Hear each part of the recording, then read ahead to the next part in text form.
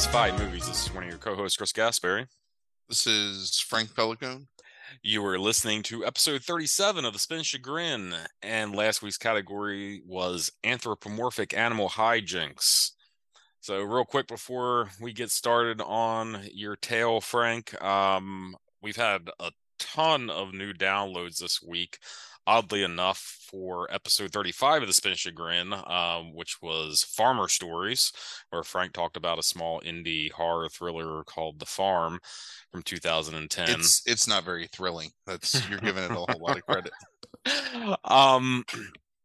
So I don't know why that happened, and since then we've had a lot more downloads of a lot older episodes. So thank you everybody who's listening. If we have any new listeners that we've converted, thank you for checking us out, and thank you for checking us out again. If anybody could let me know how you stumbled upon that episode that is listening right now, especially through using Samsung Podcasts, which is a lot of downloads suddenly from that app. Again, I would love to know how that happened, because I'm a little perplexed about like the significant rise in downloads from that app, and particularly of that episode. So I'd love to hear from you. You can reach us on Facebook. We're on Twitter. We're on Instagram. You can email us at twoguys5movies@gmail.com. And that's the number 2 and 5. But anyway, yeah, I'd love to hear from you. So Frank, anthropomorphic animal hijinks. It's a mouthful. It is. I'm glad I never have to say it again. What happened? What's going on? Journey? There's always a journey. Mm-hmm. Especially when we don't have like the real podcast where I have to watch a lot of episodes, then I can kind of take that journey, multiple times. So as we were sitting here doing the Spin Chagrin last week, and you spun this chagrinful topic, which is one of my topics, I'll admit. Right. I was flipping through Tubi and I found this movie, and I thought, you know what, this is probably going to be it. So that movie's called The Missing Lynx, and lynx is spelled like the animal, Lynx. Oh, Jesus Christ. Okay. Spanish CGI. I'm already annoyed. Okay. Spanish CGI kids comedy produced by Antonio Banderas of all people. With no one doing any voices that you would recognize, to the point where not a single one of them has a interlink in their Wikipedia page. So all-star cast. Mm-hmm. I thought this movie would be like so bad that it would be funny, and I could talk about, like all the funny things in it. And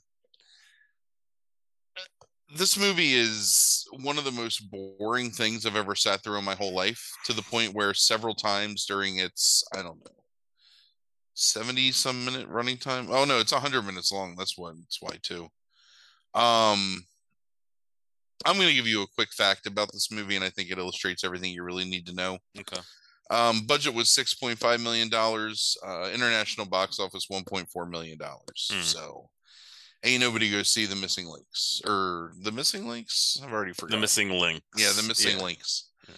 So the movie's about this lynx who is a klutz, and lynx are apparently endangered species, which I didn't know.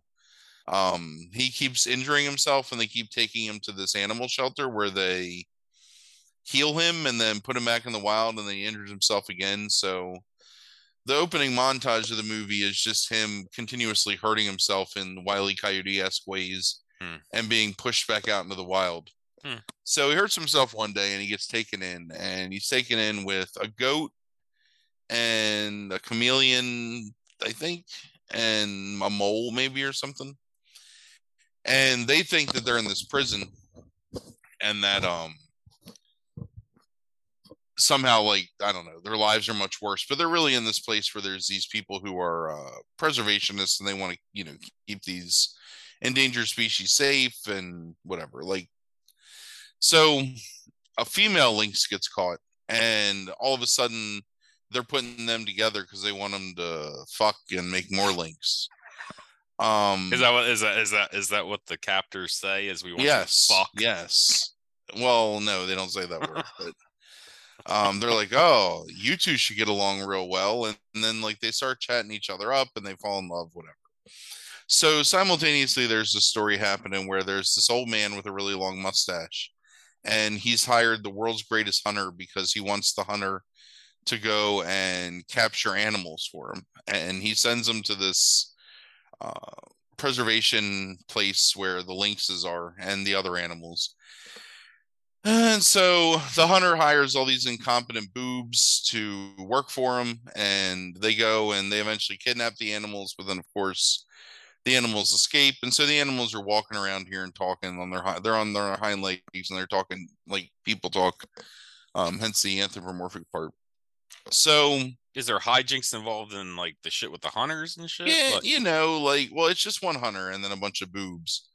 The boobs like cause a bunch of troubles and end up like messing everything up, and then the hunter's increasingly angry because he just wants to like hunt these animals, and mm-hmm. they've got the enigmatic guy that's kind of like um trying to get two of each animal. The enigmatic guy who's funding the hunter. Anyway, long story short, because I don't want to talk about this movie much, and it's not the Spencer Gray movie. The hunter's like Noah, and he's Dr. Doolittle also because he can talk to animals. Okay. And animals saved his life when he was a kid, and he made his fortune by talking to animals and learning things about like the world that animals could tell him that humans didn't know. Mm-hmm. So he was able to leverage his ability to talk to animals, becoming a billionaire. And as a reward, he wants to create basically a new ark and take the animals to this island where they can live in peace, and be happy, and he can take care of them. And that's what happens in the end. And, there's hijinks with animals breaking each other out of prison and running around and stopping humans from doing bad things, and it's fine. I mean, it's whatever. It's so boring, and it's really poorly written, and the voice acting is awful, and it was abysmal to watch. And I was very sad spending 100 minutes of my life watching this movie, but I didn't know what life had in store for me, so I figured I may as well get one down. So if I have to talk about it, it could be this movie. Okay. So let me ask you this in the interim before you move on.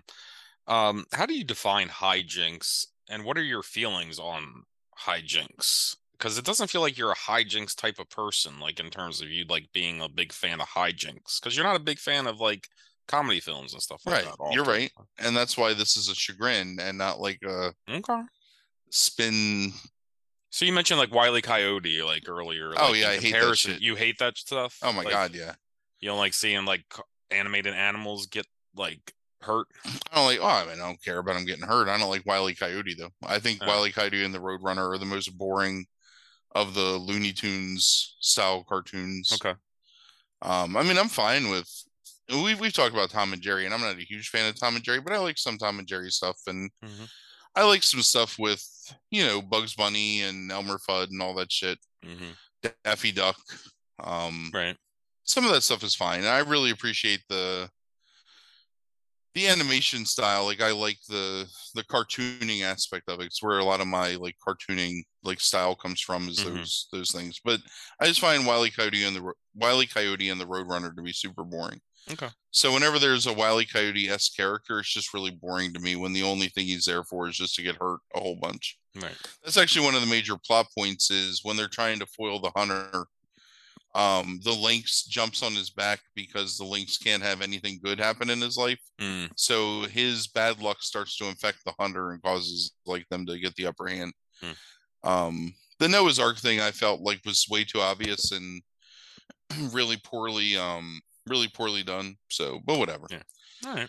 So I finished this movie, and we did we do a Zoom call on Saturday nights where me, you, and our friend Orion, and sometimes some other random cast of like friends come on, and we talk to take the place of going to the bar every week. So Orion brought up this movie that he found called Buddy, which stars Rene Russo.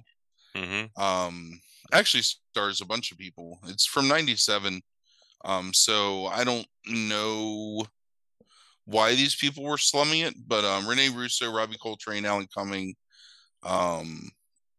what's his name? Paul Paul Rubens. Rubens is in it briefly. I know why Paul Rubens was slumming it. Yeah. Yeah, right. But we'll get to that. So this is sort of a cheating movie, but it's also not the spin chagrins. We're going to talk about it anyway because I fucking watched this movie. Because it's about apes, and technically an ape can't be anthropomorphic because it's a human-esque animal, but it's not like they're making an animal act like a human through CGI or whatever, like other like puppetry or anything. Mm-hmm. So I can't tell you what the plot of Buddy is, even though I watched the entire movie, because they don't tell you what the plot is necessarily. They just kind of like let things happen. This movie's only 84 minutes long, which I guess is the one blessing to it. So it starts with Rene Russo. It starts with a bunch of people in an old-fashioned style movie theater auditorium. It takes place in like the 1920s. And there is a man on the screen wearing blackface made to look like a monkey. So he's got his face painted in blackface, but it's like big whites around the eyes and around the mouth, so he looks like a really racist caricature of an ape. Right. And then it cuts to the audience, and there's a bunch of chimpanzees dressed up in real people clothes and a lady, and the chimpanzees are hooting at the guy on the screen, and the usher comes out, and it's like, oh shit, there's apes in the auditorium.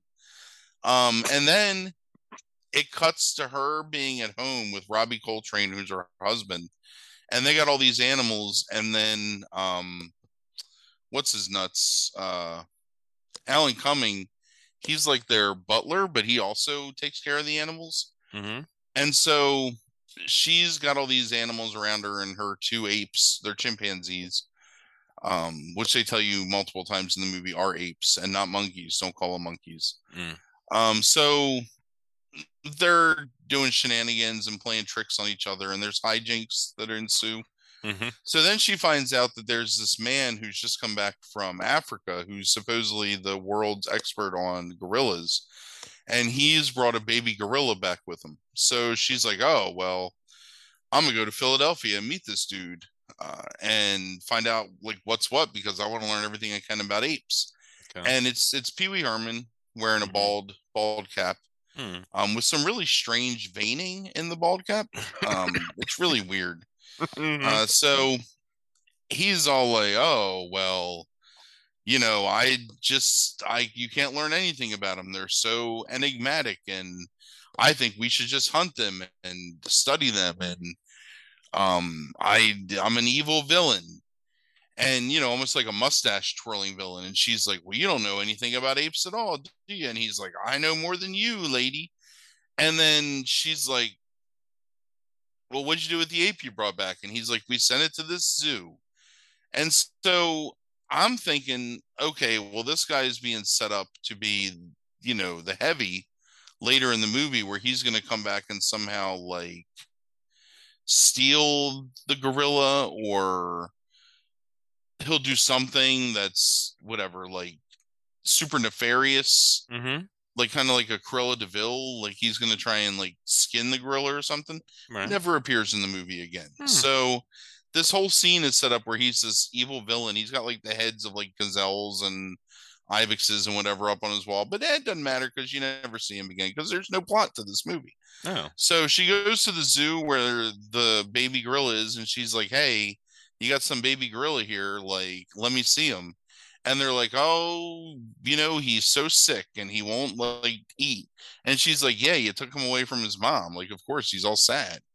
And they're like, well, there's nothing that can be done. And she's like, oh, there is. And so then she becomes the mother of this gorilla. Oh. So she just like takes him out of the zoo, and they just let her do it, and I guess it's fine because whatever. Right. Sure.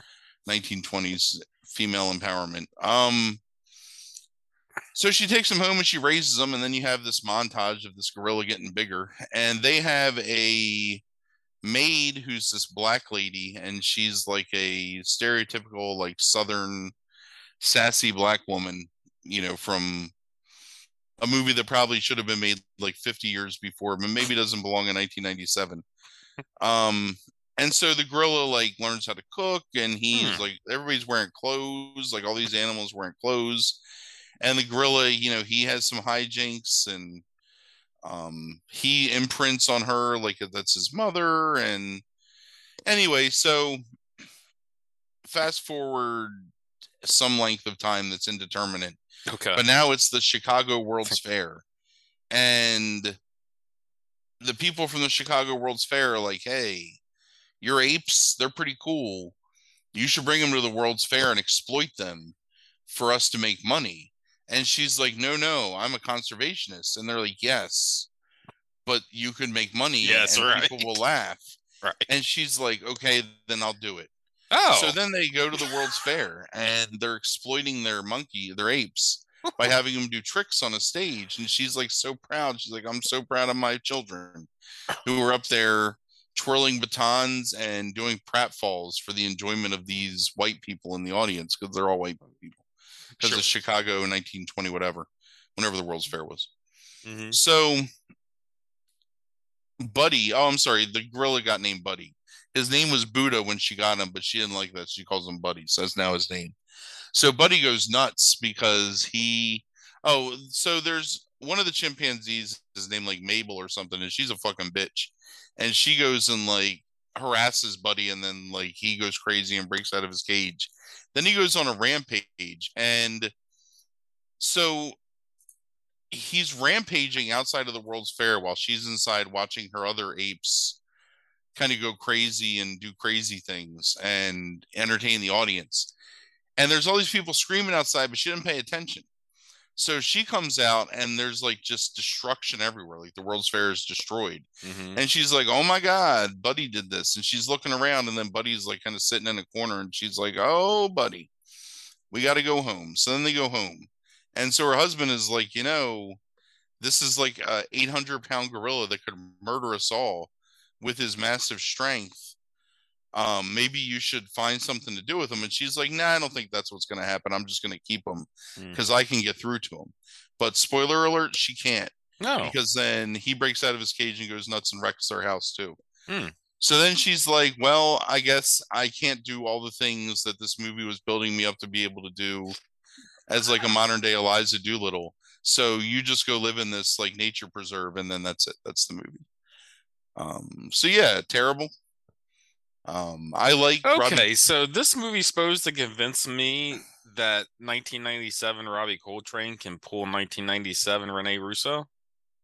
He's a doctor. Oh, I forgot about that. So there's one time where he's on the telephone. And hold on, I got to read this exact quote. He's talking on the phone and he says, plenty of butter and a gentle pull should fix that. No, it's okay. He's just curious about his body. And there's no context as to what's happening on the other end of that phone, but this is what you're hearing. Okay. So I don't know, but I guess maybe if he's into that kind of freaky shit, then maybe that's what she. Also, I mean, it looks like they're kind of in love with each other. I don't know. I mean, there's I'm just saying. I'm not trying to like shame or judge. It's an interesting choice. Like, yeah, well, it's progressive, anyway. It sounds real progressive, this movie. Yeah, it was real progressive. So this woman that wrote it is the woman who wrote Edward Scissorhands, The Nightmare Before Christmas, and Corpse Bride. Well, she only wrote a third of this movie because the rest of it just happens, and there's no plot or rhyme or reason to any of it. Yeah. I think it's supposed to be some kind of feminist thing, and also like a screed against, imprisoning wildlife or hunting wildlife for sport or whatever. Right. But it just ends up being really confused and poorly acted. And ultimately the answer is like this fucking poor man's Jane Goodall. Like she can't do shit with the fucking gorillas in the mist. Like they just rampage through her house and break her china. And then they just got to go to like some nature preserve. And she tries to like fucking make them do tricks. Yes, she definitely takes them to the World's Fair to be exploited, even though previous to that she was refusing to let them be exploited. But now all of a sudden, because some guy with a stiff upper lip says so, yeah. Interesting. Yeah, that's none of that movie is none of it is what I expected to happen. It's not what I expected, and it also is not the chagrin. Although it caused me quite a bit of chagrin, and props to personal friend and friend of the podcast, double friend Ryan Wellmaker, titular Battletoad Overload, um, himself, for forcing me through kind of a slight dare to watch this fucking movie. And everybody knows that I like primates doing things, and I think it's funny. But this is not the kind of primate humor that I'm down with. I just was not. I was not super pleased. So kind of brings us... someday I'll make you delineate your monkey humor in the categories, but not what today. goes from monkey love to primate hate. Like how, like what that slippery slope is. Yeah. I don't know. I'd have to think about it. Right. It's like the old quote of pornography. Like, I don't know how to define it, but I know it when I see it. Like, I mean, at this rate, I feel like we're going to talk about monkeys at least 4 more times throughout the rest of the fucking year. So, I mean, the way that I set up my categories, it was meant to do that. So, it's entirely possible that's happen. Why I just said I don't need to ask you now, because I assume more monkeys will be happening. But it'll just come naturally over the course of the Spin Chagrin, you know. Right. So then I watched a movie last night. It was on Peacock, called The Bad Guys. The Bad Guys is an animated movie from earlier in 2022. It is starring the voice talents of Sam Rockwell, Mark Marone, Aquafina, Craig Robinson, Zazie Beetz, some other people. So, and for our PA peeps, it's showing still in a theater in Exton and Collegeville in PA. Right. So I come here to tell you to not go and see this movie in the theater. I got to talk about the world that this is set in first, because this is the most troublesome thing to me, right? So in this universe of the bad guys, there are anthropomorphic animals who wear clothes and speak English and do things. And then there are people. And they all live side by side, but there's far more people than there are anthropomorphic animals. But nobody really cares that there are anthropomorphic animals. They just accept that they exist. And these anthropomorphic animals hold positions of power, because one of them is the governor, and she's a fox, like literally. And then there's this dude that's the greatest scientist in the world, and he's like a prairie dog or a guinea pig or something. Okay. He's a little tiny guy. Then there's a group of the quote unquote bad guys who are these infamous thieves led by the Sam Rockwell voiced Big Bad Wolf. And it's a wolf, it's a shark, it's a snake, it's a tarantula, and it's a piranha. And the piranha is like their muscle, and the piranha also farts a lot when he gets nervous. So there's a not a large number, but a great quantity of fart jokes in this movie, where it's a fish that's farting, and he's farting a visible toxic green cloud that has weight and shape and substance and makes people retch because it's gross. But it's only when he's nervous. But he's the muscle of the group. Such a big part of the character that it's like the primary part of the description on Wikipedia. Right. Well, there's an important sequence that takes place where he farts, and many things happen. Okay. As a result of his flatulence. Cool. So the other thing that bothers me about this movie is there are actual animals in this movie who are not anthropomorphic, who are just animals that interact with the anthropomorphic animals in a way where the anthropomorphic animals are treating them as pets as well, which makes no sense, including a small cat that's a central plot point to Sam Rockwell's character development, but it's just a fucking cat. Right. Even though, and and there's the prairie dog super scientist, but there's also guinea pigs. I think they're guinea pigs. Is that right? Oh no, I gotta go. This movie fucking drove me nuts. Yeah, they're guinea pigs. What is So she's a fox and he is a Professor Marmalade. This is his name. Not Creole Lady Marmalade, but just Professor Marmalade. That is, he's a guinea pig. Oh, so this is even worse. So this super scientist guinea pig wants them to go rescue a bunch of just regular animal guinea pigs from this lab, which they do. Okay. I'm getting ahead of myself. So the premise is that they're this infamous group of thieves, but really they're just kind of assholes. So nobody's afraid of them or thinks that they're threatening. They're just annoying, and everyone thinks they're annoying, and they just kind of get away with the things they do because, I mean, they're robbing shit and stuff, but they're just assholes, kind of. So they want to up their profile as being like the biggest, most notorious gang in the world or something. I don't know. Sure. In some sphere of like influence and whatever knowledge. So Professor Marmalade is getting this award, which is a Golden Dolphin Award, which rubs them the wrong way because dolphins are super annoying because they're so cute and smart, but also implying that dolphins are also just animals that exist in this universe.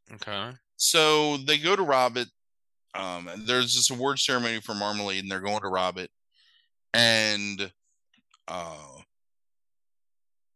they do like the Mission Impossible style, it actually is very much like a Mission Impossible thing. Where, there's a distraction, and the tarantula, the Aquafina character, she's like their computer ace, and she's, disabling the security, and Wolf and Snake are she's making me tired. It's tired in here. So anyway, so the shark is a master of disguise. Here's the other thing too.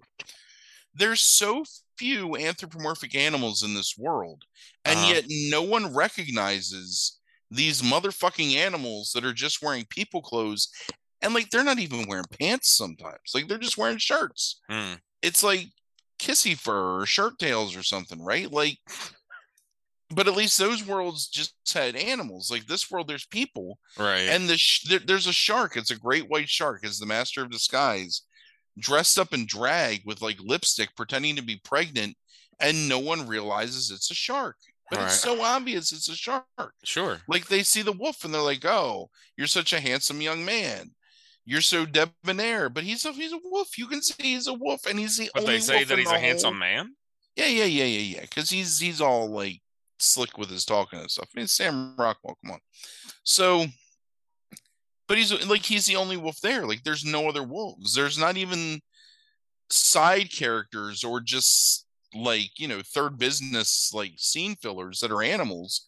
It's only the governor, the professor, and these 5 assholes are the only animals, and there's no repeat animals. I got you. Anthropomorphic animals, and yet no one is like, "Oh my god, obviously you are the wolf and you're the big bad wolf because you're the only big bad wolf in the whole fucking world." Right.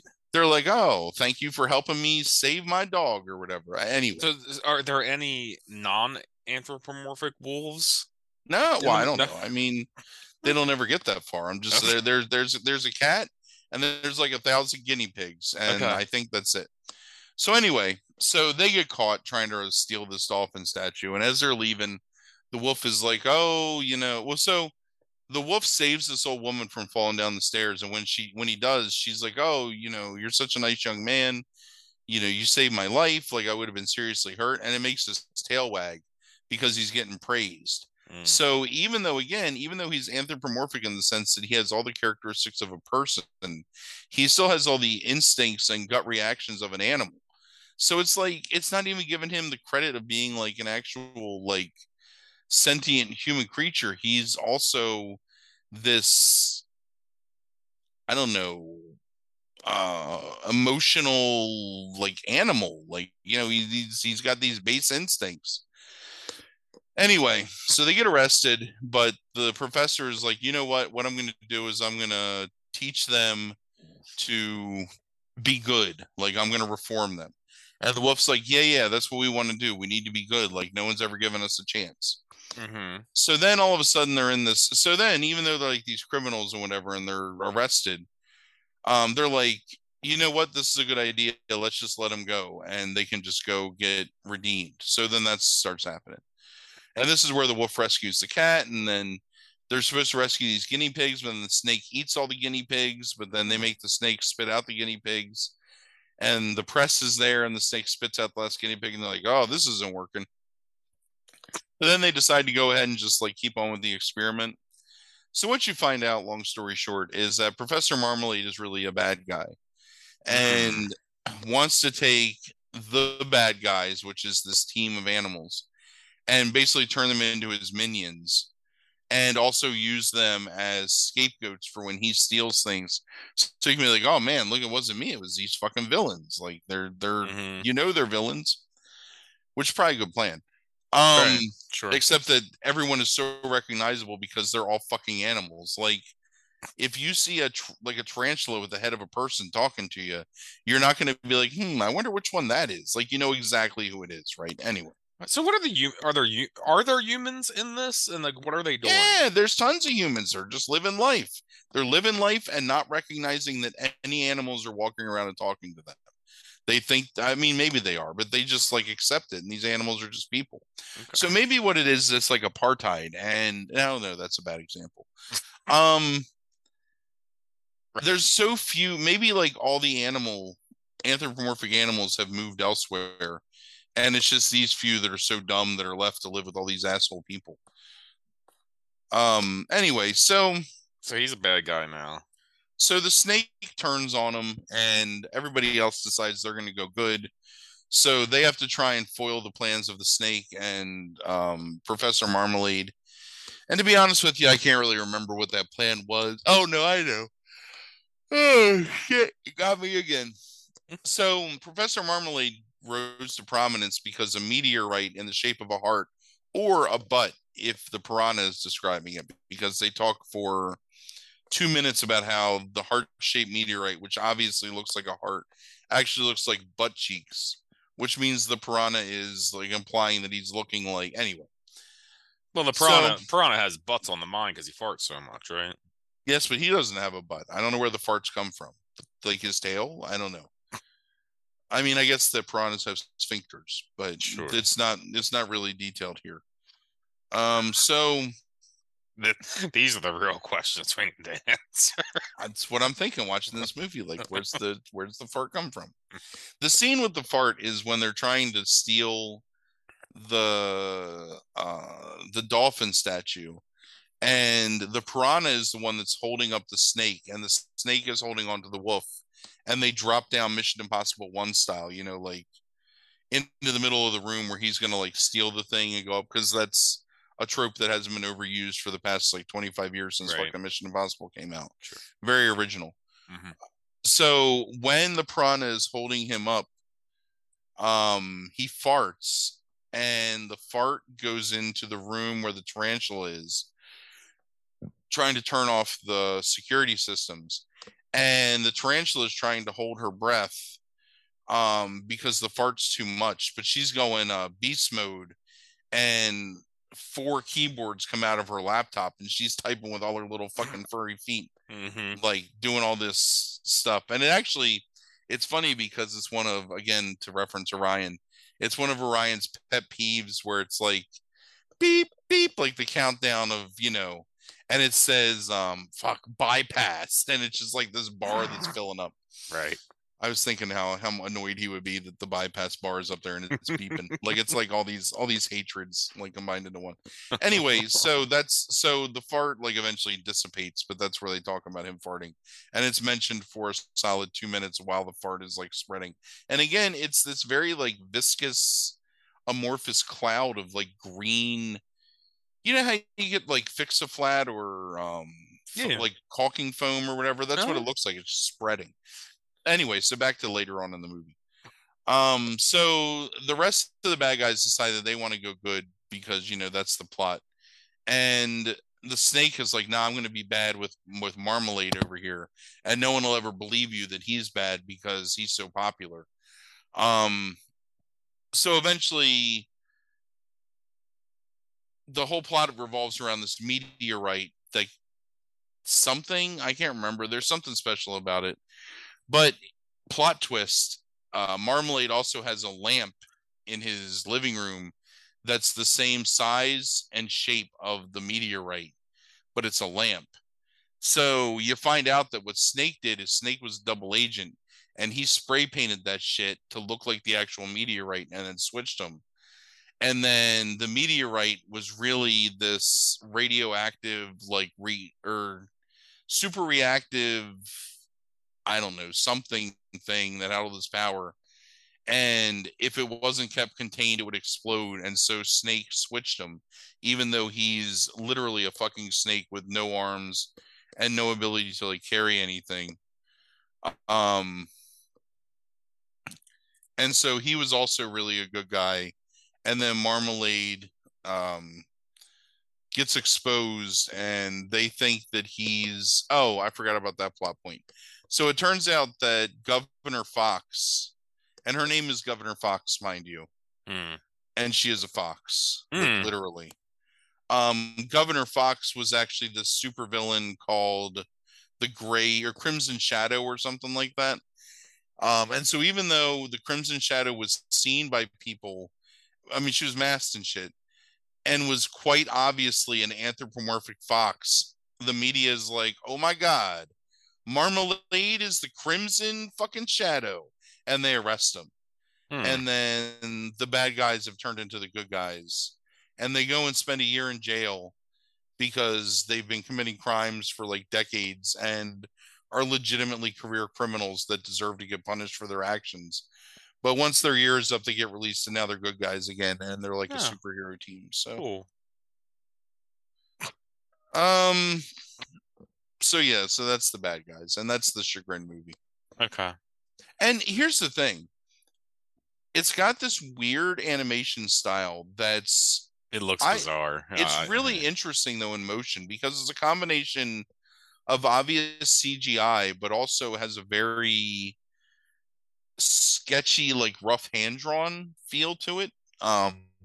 It's almost like watching like if listeners, if you're familiar with the Borderlands series of video games, mm. the cell shaded look of video games is Hmm. very similar to cell shaded, and it actually works really well, and it makes a lot of the animation super interesting to look at because it gives it a weird pseudo depth that most CGI doesn't have. Right. It's a really cool look, and actually, I would like to see more movies made in a similar style. I just don't want to see this again. This movie also holds really high ratings on fucking Rotten It Tomatoes and shit, does. It and I does. have no idea why because it's not a good movie. And not even not a good movie. Like I can still love CGI movies. Like I still really enjoy animated movies sometimes, and this is not a good one. So I don't understand why Yeah. people like it. 88 from critics and 93 from audiences. Yeah.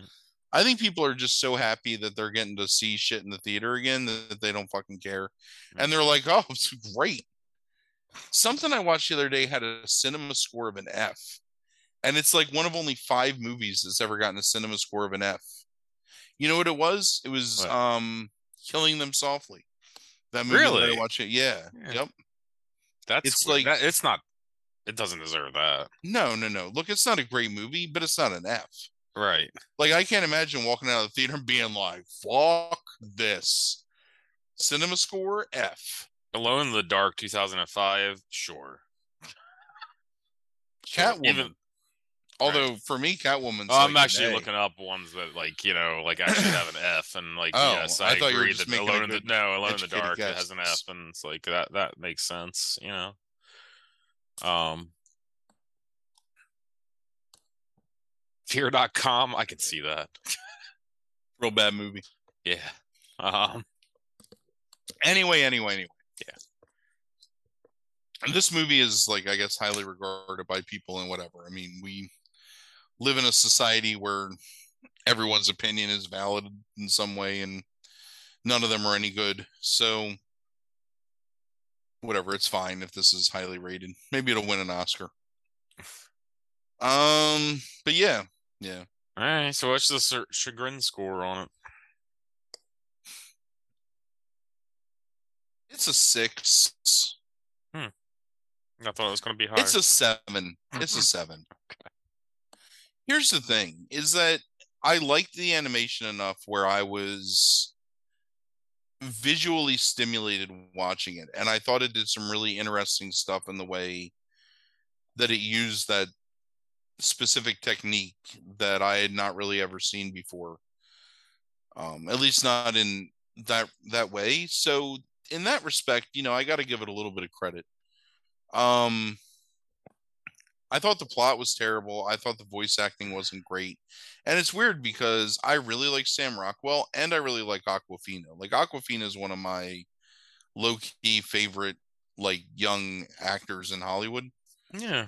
And Um I mean, for voice acting, I mean, Mark Maron like seems like he would fit really well for like a, you know, like cynical Snake, and Look, The Missing Links had the worst voice acting I maybe have ever heard in an animated film that made it to the big screen somewhere, mm-hmm. even if it was just in Spain. This movie isn't terrible, but it's also nothing. I'll reference a movie from the Quick Tape. So I watched those Croods movies, right? Yeah. The Croods movies have fantastic, expressive, interesting voice work. Like there's an investment in those characters, even though they're animated, that draws you into them. You know what I mean? And Mm-hmm. I like that. I really like the voice acting in it. I felt the same way about Into the Spider-Verse. I think that Into Yeah. the Spider-Verse has this fantastic, lively, energy-filled voice acting that gives a life to those characters and makes you, it makes you want to see, like, it makes you feel like it draws you out of the idea that you're just watching an animated movie. Because I think a lot of times you can be reductive when you talk about animated movies and just kind of like say, oh, it's just like whatever. Sure. And I think that when the voice acting is like exemplary, and I think that's where Pixar really like hits the mark so Mm-hmm. well all the time, is that they just hire maybe not the most famous people, they just hire really good, talented voice actors and they Mm-hmm. get the most out of them. And I don't know, again, like I like Sam Rockwell a lot, I like Aquafina a lot, I like Mark Marone. Mm-hmm. It's just not there. Like it's very flat, and I didn't find it to be interesting at all. And I don't know, I just didn't care about anything in this movie, and I thought the plot was really dumb. And I feel like you could watch Despicable Me or Megamind, which are also similar, like the bad guy finding redemption arc Mm-hmm. movies, and be much more entertained than you would be, watching this shit. So this is the end of my. If I liked Despicable Me, would I like Megamind, do you think? I think Megamind's great. I Yeah. mean, Okay. I really enjoy that movie a lot, and I think it's really well acted and funny. Okay. Um, All right. I've only seen it the once, so your enjoyment may vary, but to me, it was really enjoyable the one time I saw it. So Yeah, this fell you, this you this know what is else? You know what what's that? else is very similar is Over the Hedge, another movie that I thought was really good. Hmm. I really enjoy Over the Hedge, and it's the same thing. It's um the Robin Hood movie, kind of, or not Robin Hood. What is it similar to? It's a riff on an actual. where the guy, like, it's kind of like the Music Man, where he comes in, he's full of promises and stuff, and he's really trying to defraud him, but then he comes back in the end to like save the day. It's Okay. cool, you know, like it's fine. It's a good movie. It's enjoyable and it's funny and it's I mean, everything's got to have like poop and fart jokes at some point because that's what they think the children want to see. But at the same time, like, I still, you know, Right. I dug it. I thought it had enough adult humor in like the right way that Yeah. This I this was movie down. this movie beat out Lightyear as it's the second highest grossing animated movie of the year. The bad Light guys. Lightyear got fucking neck bearded though, because there's a gay character in Lightyear, I guess, apparently, and Mm, people said that it was too woke.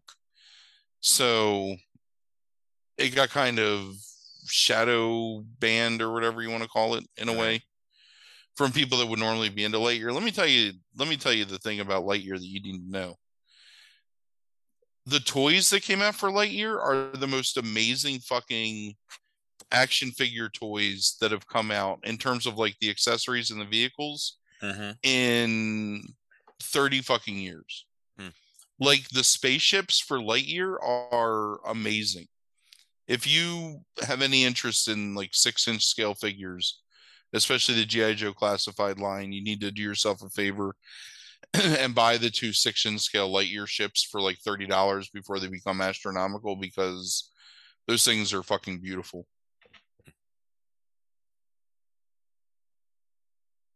That's the only time I'm ever gonna goddamn talk about my toy collecting on the spin screen. You're done now. Who really wants to hear it? And it's kind of I'm not embarrassed by it at all. Was your voice half breaking? Like, Well, I was going back to was that being a 13-year-old right? kid when I had to hide it then too. Couldn't talk about having my GI Joe collection when I was 13. Had to talk about boobies and fucking the 49ers or whatever. Joe Montana. You see them Bills football stuff. Mark Rippon. Now, that's the Redskins. I know. I'll need to get crucified here. It would only be those Cowboys fans that did that. Joe Aikman, Troy Aikman, Ernest Watson. What the fuck? What was this? What? I just made up a person. It was Troy Aikman, Michael Irvin, and Emmett Smith. Emmett Smith. Thank you. Thank Yeah. you. That's enough. I'm done. All right. It's a 7. Okay. My chagrin for my whole life is a 7. Oh. Not quite the worst, but you know, it ain't getting any better. You know, it's about to get better, but that's a tale for another day. Okay. Let's. 3 weeks, buddy. Yeah. Yep. Till we never see you again. I'll come back. See what you get. Well, you can say it's anything because I can't see it. You said you didn't want to say before. Snow Capers. The category is Snow Capers. I know what I'm watching already. Well, you'll probably figure out a way to put, what are those things called? Macaques. Like, you'll probably figure out a way to find a fucking movie with a fucking macaque in it, and like, you know, those snow monkeys. Right, those are the ones with the big eyes. Yeah, I'm sure you'll find. Isn't it macaque? I don't know. I just seen the born in print. I never heard it before. No idea. I think it's macaque. Could be cack. Could be. I don't know. Well, there was a commercial where people were. It was a smart TV commercial, and they were watching a show on macaques. Anyway, Snow Capers. I got it. You know what's funny is that I really love things that take place in the snow. Like that's one of those that's one of those weird things that if you set something in the snow, that it automatically endears me to it a little more than I might otherwise be endeared. Do you like The Left Hand of Darkness? I don't know what that is. Do I know what that is? Ursula Le Guin novel. Oh, with the hermaphrodites? Yeah, hermaphrodites and stuff. Yeah. Sure, yeah, it was fine. Yeah. I didn't like it as much as Harville liked it. Harville was all about that. Yeah. Maybe Harville's a hermaphrodite. Yeah, it was fine. There's a few people like that, like on the board, I think. I But think that none of us wanted. I was not one of them. But I wasn't a huge fan of. sci-fi is not my thing. So the Wizard of Earthsea was forced upon me when I was 14 years old as being this uber philosophically deep novel about names and perception, that was good for a burgeoning mind to read to kind of get into more difficult stuff. And I was already reading fucking, I don't know, goddamn like Sid Hartha and shit. I didn't know goddamn Ursula K. Le Guin fucking Wizard of Earthsea nonsense. So I really was very anti Ursula K. Le Guin for a long time. Um, but I've kind of come around on that stuff. I actually kind of like the worlds that she creates because they feel lived in, I guess, more than other fantasy authors. Like you don't feel like that wide-eyed wonderment when you're reading their stuff where it's like the forest primeval shit. Like it feels like it feels like fantasy set in the world of like Braveheart or something, kind of. That's the only one I've ever read of hers. I don't know anything else about her. Yeah, the Earthsea is a trilogy, I think. Yeah, I saw that there's like a mini series that they put out on that shit, or a TV show or something at some point. Ghibli made a movie about it. Yeah, maybe that's what I'm thinking of.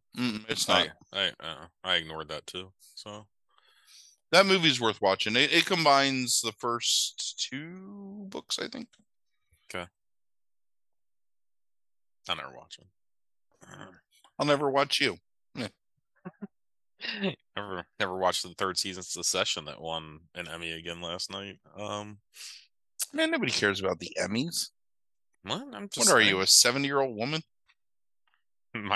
That's true. My mom was like trying to was upset because DirecTV was fucking up while the Emmys was on last night. And then she was she just has a BBC channel on all day for the past 5 days because she just pays attention to the Queen. My mother tonight has somehow bought into some kind of conspiracy theory that what's his name, Harry and Meghan don't really have any kids. And she was trying to explain it to me tonight. I kept asking her questions wait, so hold on, what are you saying? Because it's apparently, oh God, what did she tell me the name was? Archie is their kid.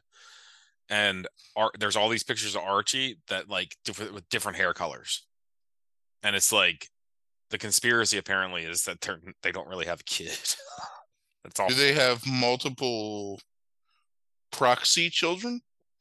And they just assume that you're not going to recognize? I didn't ask that question. She buys into it in the sense that she thinks that it's real or that it could be possibly true. Yes. Yeah. Yeah. I asked a lot of questions, and it's oh, okay.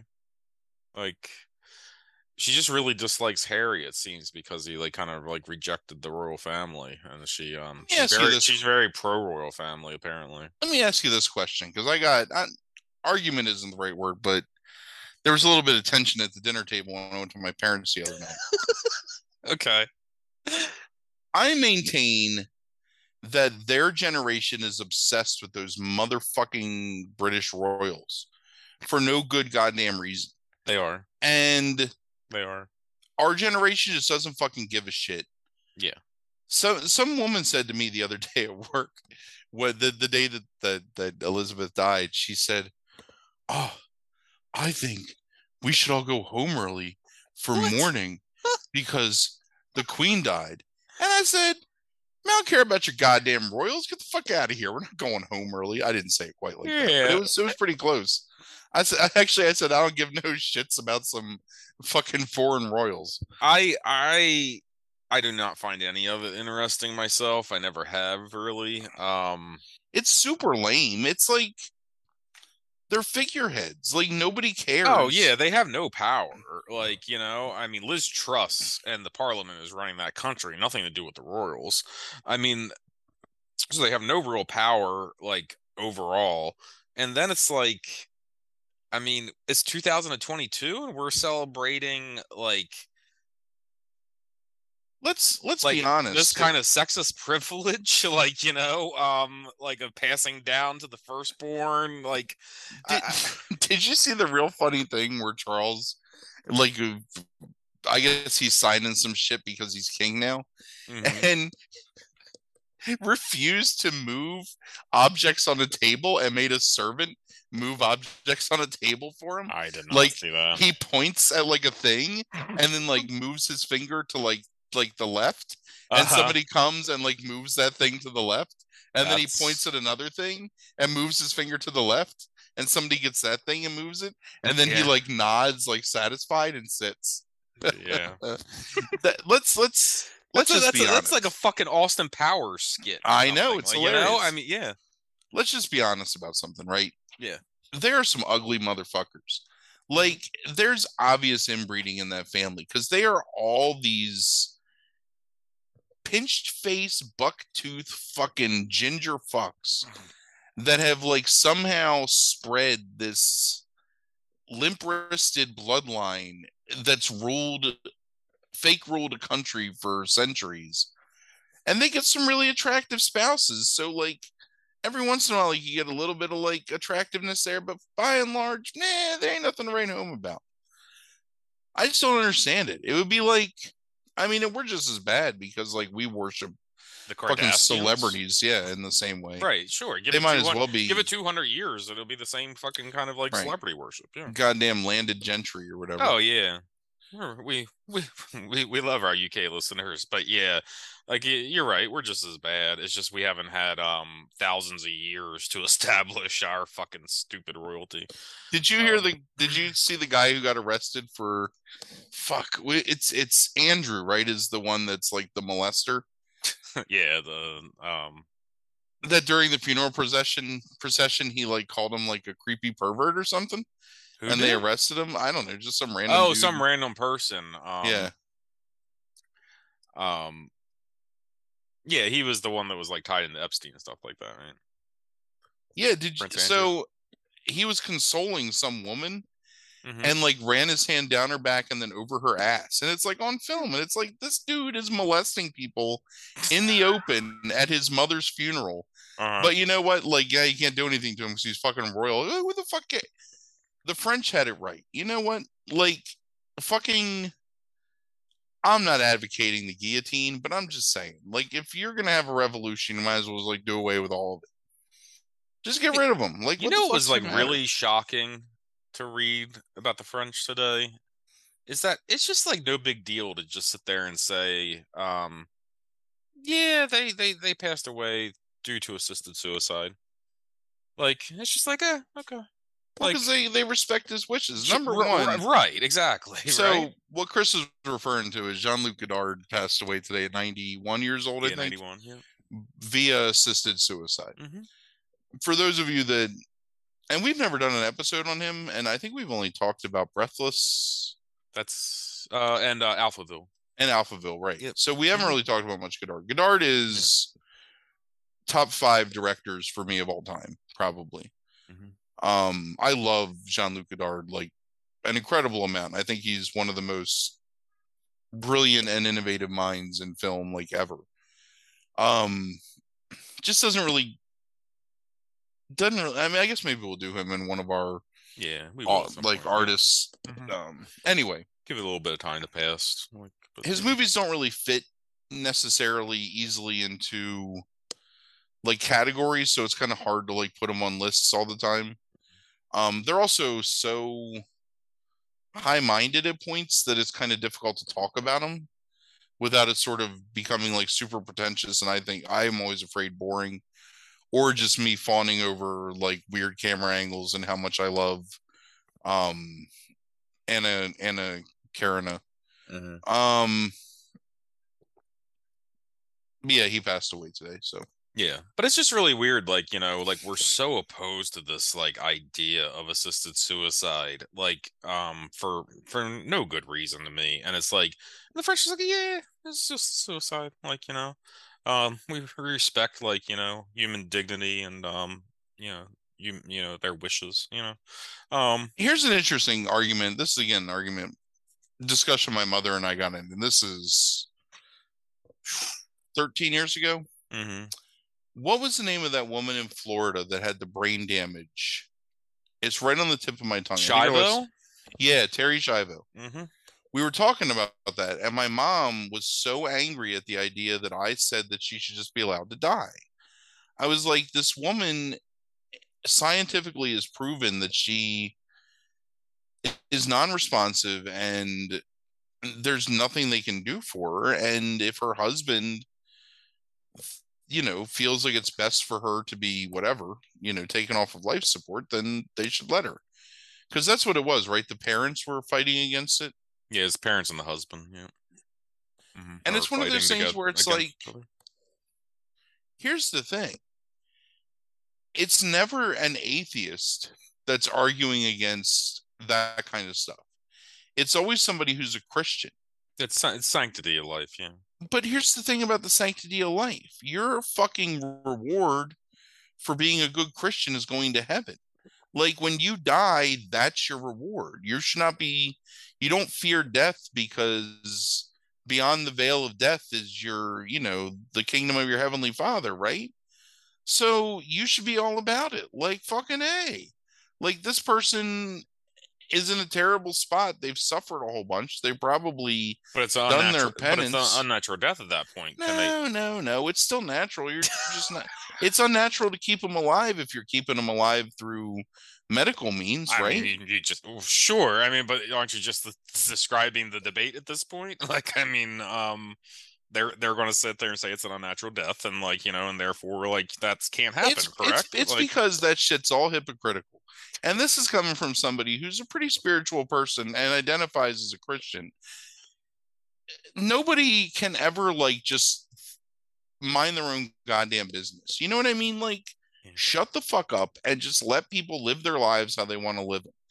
And if that's what Jean-Luc Godard wanted to do, was to pass away into death peacefully and painlessly at 91 goddamn years old, you should celebrate that shit. That man had a more impactful and impressive life than the majority of people that have ever lived on this planet.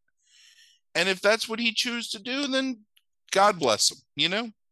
He's done enough. 91, it's enough. He's done. He's lived twice as long as a fucking peasant in the 1700s. yeah, And that's kind of what I was trying to say. They didn't make Pierre LeFou, so fuck them too. Got Frank heated. I like it. I didn't expect that. I don't even think anybody's bitching about his suicide, but that's because most people don't know who he is. Because they're like, most of us Americans are pretty ignorant people. It's because most ignorant fucks don't even know what euthanasia is. Like they get all up in arms and can't even like define a word. Fucking turds. Yeah. I'm not criticizing anybody who feels that you shouldn't like there's those suicide bags. Do you know about these things? No, I know about them, yeah. That all these fucking sad fucks want to just go kill themselves. I don't know how I feel about that shit. But even then at the same time, like if that's where you are right now, are you ever going to get better? I mean, I mean, they could, obviously, but I mean, I've always just seen it as a choice. Like, and I know a lot of people find it like outrageous. It's like, I find comfort in the choice. I'm not like suicidal, like, and and I feel bad for people that are in such a position where it's like they feel that is a valid option because things must be really hard. But it's like there's something comforting to me knowing that that's a potential option if need be. So like, if that's the choice that people make, then so be it. Like, I mean, you have to have some like sympathy and empathy for people, like, if they feel that's the option. Or if you're in tremendous pain and right, especially like, yeah, your quality of life is so low right. that you feel like that's the better option. I don't know. Yeah, Whatever. I don't know. Let me just write down But here. again, Remember but to again, fucking like keyword hashtag fucking suicide on this thing. Yeah. but again, to each their own. Like, if you don't Yes. feel like that's a viable way to live your life, okay. Like, that's fine. Don't do it. Sure. If you don't want to watch fucking She-Hulk, then don't watch She-Hulk, you know? I'm not doing it. You know what? I ain't watching She-Hulk. I wasn't talking about you. I was just saying it's like rather than bitching about She-Hulk, it's like, if you're that upset by like, the idea of it being about like, a female Hulk or something like that, like then just don't fucking watch it as opposed to like fucking review bomb it or bitch about it. Like, She-Hulk has been around longer than you, yeah, I longer than know. me. Right. No one can complain about She-Hulk being a She-Hulk. It's dumb. You know I what else agree. I'm not watching? Let's talk about some shit. All right. I ain't watching goddamn Rings of Power, and I ain't watching goddamn Boudoir of the Dragons, whatever the fuck that show is called. I don't give a shit. And Mm-hmm. people keep telling me that I should watch these fucking shows. And I watched the first episode of Rings of Power, and it was trash. Mm-hmm. And everyone's like, "Oh, it gets so much better out of after episode 2." But you know what? Everybody says that the fucking Star Wars prequels get better after Attack of the Clones, and that shit ain't true. So I'm One not of going your back one and of your watching. former colleagues from I think the steel mill, like I saw on Facebook earlier, was like basically like was through the first 3 episodes and is like the CGI in this, talking about the Rings of Power, the CGI in this like really sucks basically, and It's like trash. it like this story needs to move along after 3 episodes because this is boring. Well, because they're adapting the Silmarillion, right? Isn't that what the Rings of Power is? Is like, I think it's somehow. I haven't read too much into it, and I haven't watched a single episode of it yet. But I mean, I'm assuming it's the Second Age, so I'm assuming you're hoping. I hope well, you're taking it from the Silmarillion. Yeah. it's the youth of Galadriel and uh what's the other man elf? Elrod or whatever. Yeah, Elrod. Yeah. Whatever. Mhm. Elron Elrod. Hubbard. Yeah. Anyway, it's that dude. The Elrond character is the ridiculous wig I've ever seen on a human being. Uh-huh. Like, I'm going to make a reference that you're not going to get, but there was a show on Nickelodeon called Lazy Town where the adult villain had a plastic pompadour headpiece that was like his hair, like it was like plastic. Isn't that the one with the little girl who was like memed to death on 4chan Oh like yeah, back yeah, in the yeah, yeah, 2000s? yeah, Yeah, yeah. I know who And the villain and is. Yeah. Uh-huh. Sporticus, Yeah. the villain died from like gut cancer. It's actually very sad because he was supposedly like a good Jesus. philanthropist and Okay. whatever. So, but here's the thing. That's what this fucking Lord of the Rings show looks like. It's goddamn like adult Lazy Town with elves. I just don't like it, and I have no interest in what I'll watch. This I'm going to tell you the same thing that I tell all the people at work that bother me about this every day. Oh yeah, I really want to watch that Game of Thrones show.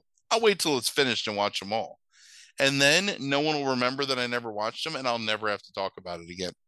Right. That's a pretty good move. You know, I've never seen past the first season of Game of Thrones. I watched the first 4. Mm. I thought you watched them all. No, Brandy watched them Really? all. Oh. I've seen pieces of like stuff. The only episode that I've seen most of in full is Blackwater. Mm. Because she was watching it. Because I borrowed DVDs in the first season because it was that long ago. And then it's like, oh, I'll pick up back up on it. And I just never did. I'm Did still you read waiting the for books? this dude to. Oh yeah, I'm waiting for this dude to put out the rest of the books in fucking 2033. I'll read that. So this series that's on HBO right now is based on some supplemental book he wrote like 3 years ago. Right. That's the other reason why I'm not going to watch any of this shit, because he should not be rewarded Right. for writing entire fucking novels around Right. the shit that he's not writing in the fucking one novel that he should have put Right. out fucking 11 years ago. Agreed. What's it called? Dance with Dragons? Is that the last one that came out, right? I think so. And then this one's like Winds of Winter or some shit. Oh Yes, I think that sounds right. Anyway, who will ever know? Because that fucking fuck is gonna die and never put out this book, and all you're gonna have is the mediocre ending to that series that HBO did. Right. That's probably true. I only assume it's mediocre because everyone bitches about it. I don't know. And It's like I pretty. said, It's pretty. It's pretty bad from what I understand. Yeah. I've only watched like the first 4 episodes, so and that was enough for me. Oh, first 4 episodes. No, I'm sorry, first 4 seasons. Oh, okay. Okay. No. Big difference there. Okay. Yeah. No, I watched a decent amount of it. Yeah. I just thought it was overwrought. I mean, like, I don't know. It certainly is. Yeah. Even from what I saw of him. Yeah. Yeah. I'm probably never. Brandy asked me the other night about the Rings of Power stuff. And I was like, yeah, I don't know if I'll ever watch it. Just go ahead if you want to. Like, so. I know I was extolling the virtues of the world that Le Guin builds around Earthsea. I am very much a high fantasy enthusiast. I am not a low fantasy enthusiast. So to me, like the grime and dirt and machinations of the political families and like Game of Thrones is much less interesting to me than a fucking dragon like descending on a hamlet and burning it with fire. Like that's more interesting to me. And some orcs running out of the trees, and then I don't think I'm really interested in either, but I think I'm the opposite. I think if that's how I don't know. I didn't know there's definitions of low fantasy, but it's like I think I'm much more low fantasy than I am probably high fantasy. Low fantasy is mostly grounded in some semblance of a reality with elements of the fantastical. Right, there's like magic or something. Let me tell you the greatest. I don't know if I tried to get Brandy to read these. I don't know if she ever did. Scott Erickson has a series of books called Malazan, the Books of the Fallen, that are the absolute best combination of low and high fantasy I've ever read in terms of there's fantastical creatures and gods and spirits and shit and magic, like real magic and stuff. But it's so well written and so grounded in like the lives of these like almost commoners that I don't know, they're one of them, some of the most perfect fantasy books I've ever read in my life. Sorry, I'm just writing this down because I do not believe, having looked at the covers, that she's read these. So I'm just quickly writing down that for the future.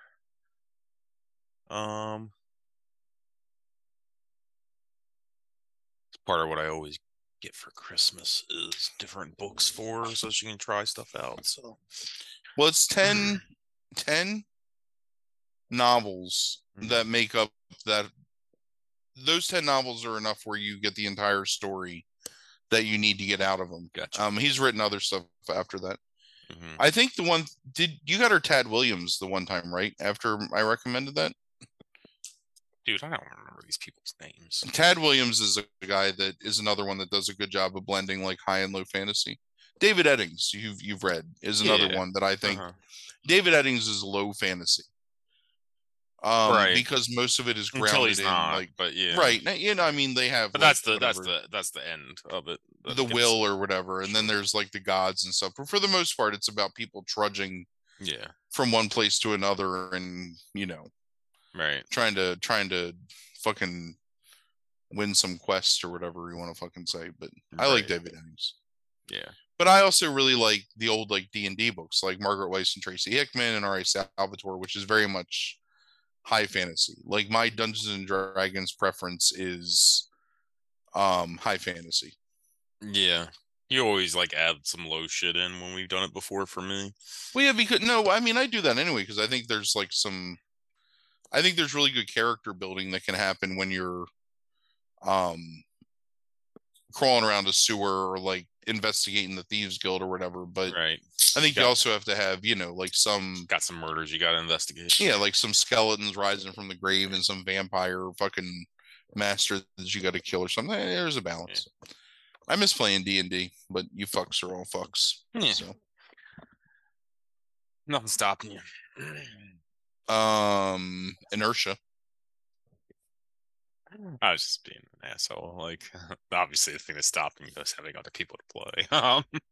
No, if I had a whole group of people that were willing to play online, but I don't want to do that. I want to sit around a table and roll dice and talk and drink a couple beers and eat some goddamn snacks. And you're a fucker.